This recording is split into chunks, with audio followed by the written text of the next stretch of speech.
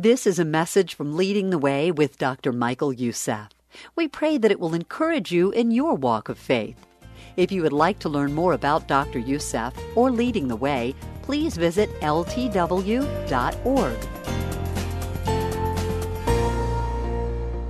Every report that I look at, it indicates that the level of stress in our culture is rising fast.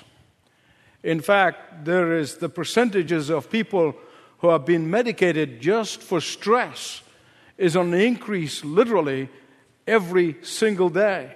Now, apart from the physical and the psychological consequence of this stress, there is the toll that it can take on families, on all relationships. And it appears to me, at least, and as my personal view, that there is a direct correlation between stress and the time spent on our knees in prayer.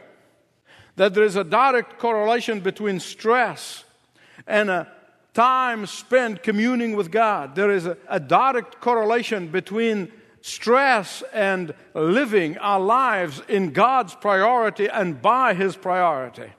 Between stress and seeking to align our will with His will.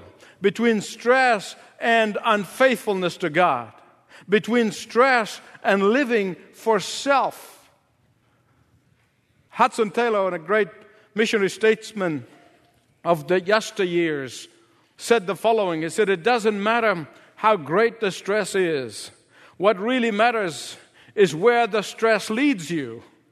Whether it comes between you and God, or whether it crushes you nearer to the heart of God."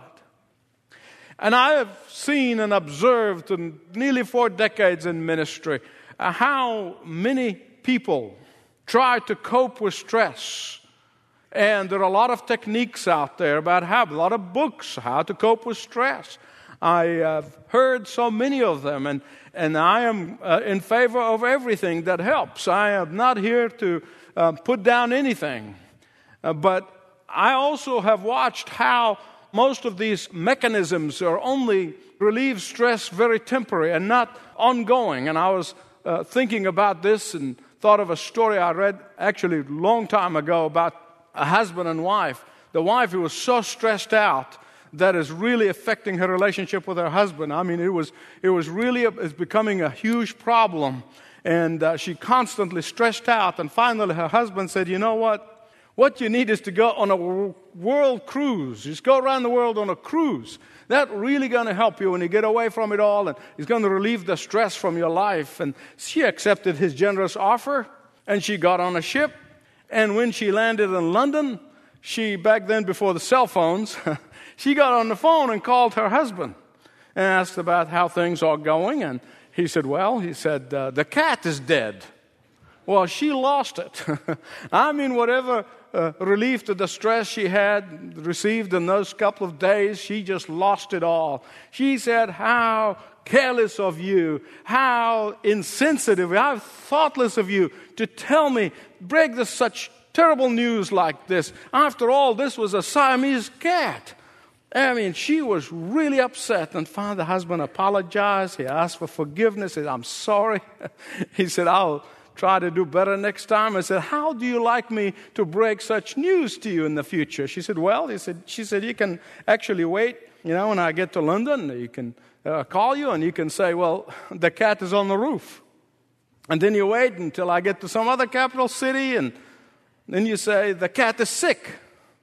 And then you wait a few more days when I maybe get to Athens or somewhere. Then when I call you, and then you can, by that time, I've already been released from stress, and then you can deliver bad news and tell me the cat is dead." He said, "I'm sorry. I'll do better next time." And she changed the subject, talking about other things. And finally, before she hung up, she said, "Well, how is Mother?"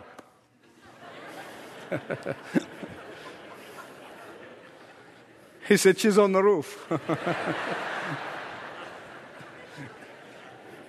You see, people who try to temporarily escape stress in life can do so for so long.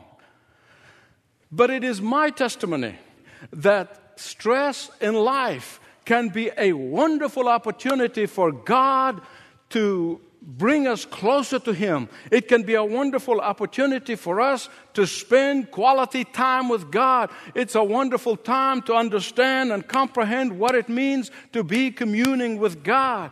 Because when you spend time with God and His Word, He will reveal to you His will. He will reveal to you His plan for your life. And when you take that plan and the will of God in your life and you obey it and you begin to align your will with His will, not the other way around, you're going to find relief from stress, and that's a permanent release. The problem with so many people, I have seen it and you have seen it, is that they pray the wrong way. You say, Michael, is there a wrong way to pray? Absolutely. Read the book of James. He tells you about all the wrong way to pray. People pray the wrong way by thinking that prayer is basically a recitation of your wish list. Give me this God, give me this God, give me this God, give me this God, and then they hang up on God and go on. There are others who pray and think that in praying, they're basically twisting the arm of God to get Him to do what they want. In fact, some people think that prayer is wishing something so hard, and they think that's faith.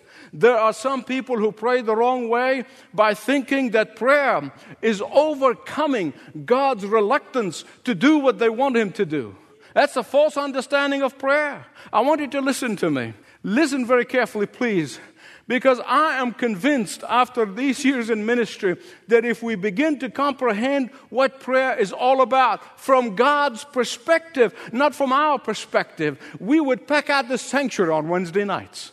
I am convinced of that. If we understand that prayer is a matter of the will, not a matter of emotions or a matter of even the intellect, when we understand it is a matter of the will, we would be united in prayer every opportunity. If we understand the power of agreement in prayer, if we understand the power of faith that God can release to us as we pray, if we understand God's longing heart to see His children unite in prayer, if we can comprehend how prayer is aligning our will with His will, not the other way around, then we'll ignite a prayer movement that will literally turn our city upside down, our nation upside down, and the world upside down. I'm convinced of that. Listen, there are so many politicians running around talking about change. They want to bring a change. And we've heard them before. And they never can bring about the change. And they tell you that what we need is a change. But listen to me. You know, and I know, if you know Jesus, you know that real change is not going to come from the government. That real change is not going to come from politicians. That real change is not going to come from politics. That real change is not going to come from legislation. That the only change that we desperately need in this country is a changed hearts of men and women who can turn this country around for Jesus Christ.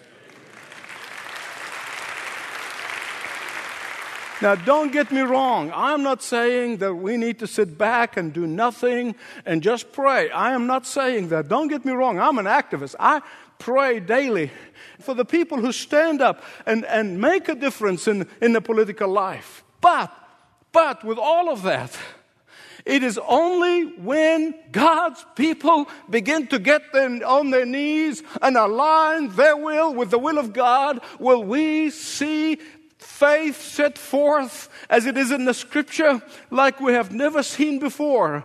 Only then we can really watch out and see how God's power being released to will and to do. But as long as we think that we can change things, that we can bring about change, God says, okay, go for it. Go to it to your heart's content. Beloved, I'm going to tell you that that kind of change that we bring about, we only bring disastrous consequences, not only on this generation, but future generations. Let me give you an example, biblical illustration of what I'm trying to say. When the people of God got out of the slavery of Egypt, and they got into the wilderness, God was training them. to get out of this pagan lifestyle that they've been in for so long, 400 years. And he began to train them what it means to ask forgiveness, what it means to offer sacrifice. And God, on his part, sends fire to take that sacrifice in order to assure them that he has answered their prayers, that he has forgiven their sins. And God said to Moses, appoint your brother Aaron and his sons, the Levites, to become priests. You see, that's in the Old Testament. The Levites were the priests who interceded between man and God. They stood in between. But thank God in the New Testament, we don't need such priests, because the Bible said every child of the living God, if you are in Christ, you are a priest. Every boy and every girl who's in Christ, every man and every woman, we are priests. And we have equal access to the Father right now. That's what the Bible called the priesthood of all believers. But nonetheless, those Levites, the sons of Aaron, who went to offer God a sacrifice one day, but God did not send the fire. Do you know why? Because there was a sin in the camp. So instead of going in there and examining their life, instead of going on their knees, instead of going on their faces, they lit their own fire. They lit their own fire. Well, God is not sending a fire, so we light our own. And God was ticked off, to say the least. And there was death in the camp, because they were lighting their own fire. Beloved, listen to me. When we start lighting our own fire in our homes, when we try to start our own fires in the churches, when we start our own fires in the nation, we are inviting death. And this is what we're seeing happening all over the place. There are some people who are praying the wrong way, and when God does not respond, they start their own fire and call it a revival. There are some people who are starting their own fire and answering their own prayers. There are people who are lighting their own fire and resorting to bizarre behavior and mass hysteria, and they call it miracles. Beloved friends, listen to me.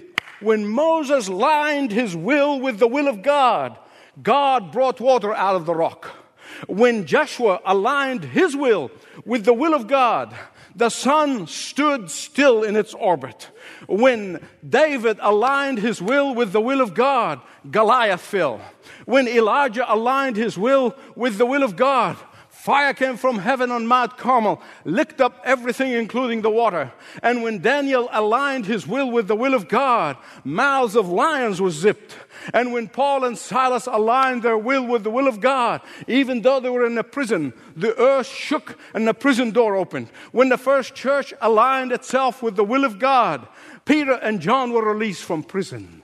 That's what happens when we align our will with the will of God and intercede on behalf of people everywhere. And that's what we desperately need. And yet that's the one thing that God's people are not doing. Isn't that tragedy? I think Satan is laughing in his sleeve. It's the one thing that God asks, and that's the one thing God's people don't do. And what God is asking for Jesus' people to begin to humble themselves, begin to pray, aligning their will with the will of God, not the other way around. I keep repeating that because I've heard it, I've seen it. God, I want you to do this. God, I want you to do that. Now say, God, what is your will, so I can pray your will and have my will aligned with yours. That's the right way to pray. Listen to me. Homes are ambushed by the devil, even Christian homes. Marriages are in disarray. Families are falling apart. The nation is running away from God as far as it could. Only when God's people stop playing church and will see the power of God manifested to set the captives free, to save the lost, and to transform hearts and minds for Jesus Christ, and transform our culture and turn our society upside down. Do you believe that? In the book of Ezekiel, chapter 22, verse 30, there is a verse that always, every time I read it, it gets to me. Ezekiel 22:30. God is crying through his prophet Ezekiel, and here's what he said. He said, I sought for a man among them that should stand in the gap and repair the breach, but I found none. That tears me up. I found none. What is he talking about here? What is that gap that he's talking about here? Well, Ezekiel was living in a time very similar to ours. Very similar to ours. A time when God's people were busy with their own lives. A time when God's people were slowly but surely departing from the truth. It was a time when God's people were watering down the truth so much that it became unrecognizable. It was a time when they had religion but no righteousness. It was a time when they had form but no substance. It was a time when the shepherds were feeding themselves instead of feeding the flock of God from the Word of God. It was a time when the priests literally rewriting the truth. It was a time when the prophets were saying, don't worry, God doesn't care which lifestyle you live in. It doesn't matter, God doesn't care. Just go and live any which way you want to. And my beloved friends, listen to me. You don't have to have a seminary degree to realize that this kind of attitude creates a gap between God and His people. The sin and the tolerance of sin always creates a gap between God and His people. Idolatry and the running after false idols always creates a gap between God and His people. Worshipping at the shrine of materialism always creates a gap between God and His people. Unfaithfulness to God creates a gap between God and His people.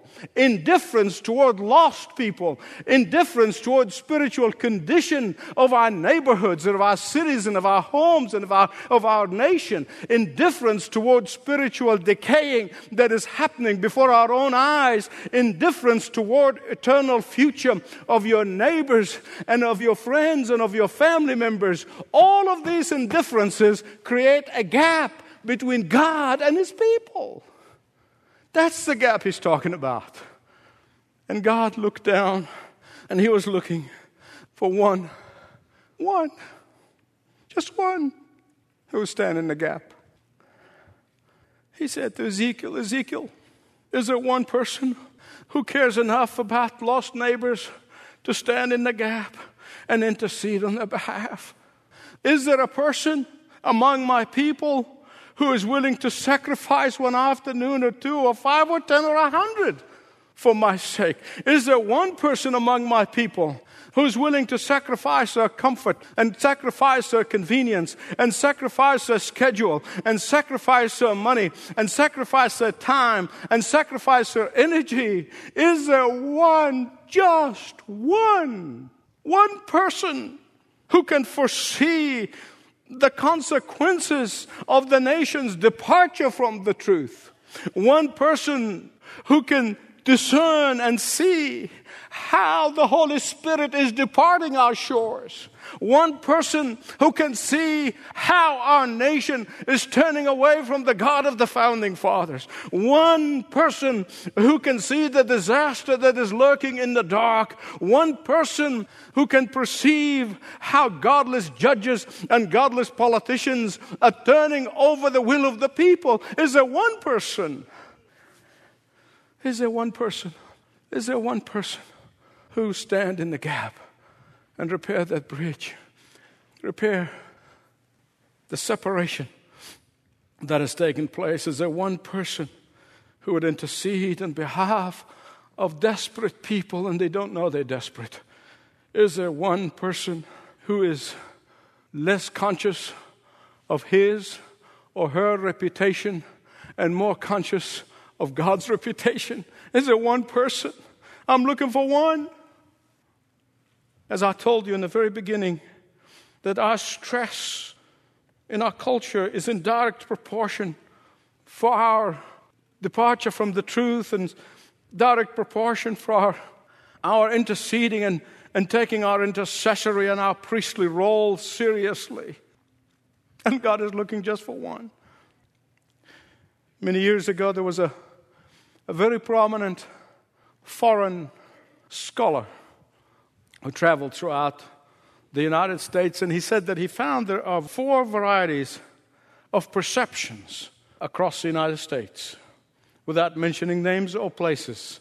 He said in one part of the country, the important question is, how much does a man know? He said in another part of the country, the question is, who is this man's father? In another part of the country, he said, the question was, where does the person come from? And then, fourthly, he said, in a fourth part of the country, the question is, how much money does a person have? And I couldn't help but think that God doesn't judge a person by his or her origin. He doesn't judge us by our wealth. He doesn't judge us by the string of degrees that we have. He is saying, I am looking for one person who is willing to push himself between me and a sinful, fallen culture and world. He is saying, I am looking just for one person who would pray, who would intercede, who is willing to come between me and the sinful society. One person who is willing to place my kingdom and my righteousness above everything else in life. He's saying, I'm just looking for one person who cares enough not to just attend a prayer meeting once in a while, but to invest his and her life in prayer. He says, I'm looking for one person, God said, whose whole life is going to be a life of surrender and a life of commitment. I'm looking for one. Of course, Ezekiel's cry in the Old Testament was the cry of God. And God kept crying that cry. And it ultimately was fulfilled and answered by one person. Only one person who could bridge the real gap between God the Father and humanity's sin. Sin that every one of us have in our DNA. Sin of which we all inherited in our genes from Adam and Eve. And when God the Father called for someone who would stand in the gap between him and a sinful humanity, God the Son answered that call. Knowing full well the enormity of the cost of having to lay aside the glory and the splendor of heaven and living like the poorest of the poor, the Bible said he did not have anywhere to lay his head. He knew that ultimate price is going to be stretching his arms, and there on that cross, he was going to be separated from the Father, even though briefly as it was, for the first time ever since eternity, in order that he might bear the sin of everyone who would come to him. God the Son said, I will pay the price in full. I'll stand in the gap. And Jesus stood in the gap when he hung on that cross. And that's the only way you and I can come to him. There is no other way. He's the one who said, I will pay the wages of the sins of everyone who would repent and turn to me. And that's why Jesus, after the resurrection, in every one of the 4 Gospels and in the book of Acts, he said, as the Father sent me, I send you. He said, you go and tell. You be my witnesses. You go and make disciples. Train them. Go and stand in the gap and bring me men and women. Will you answer the call? Will you intercede on their behalf so that God can look from heaven and give us mercy again? That we have mercy on our world one more time. Father, you're the searcher of the hearts. You know the secrets. I'm just a mailman. I have delivered your message. I have delivered your mail. Father, I pray that the Holy Spirit, not temporary, make some people feel guilty or some just come under temporary conviction. But Father, I pray that the Holy Spirit will bring about a permanent change, a permanent transformation, that there will be many in this place who would say, yes, I want to stand in the gap, and oh God, start with me. In Jesus' name.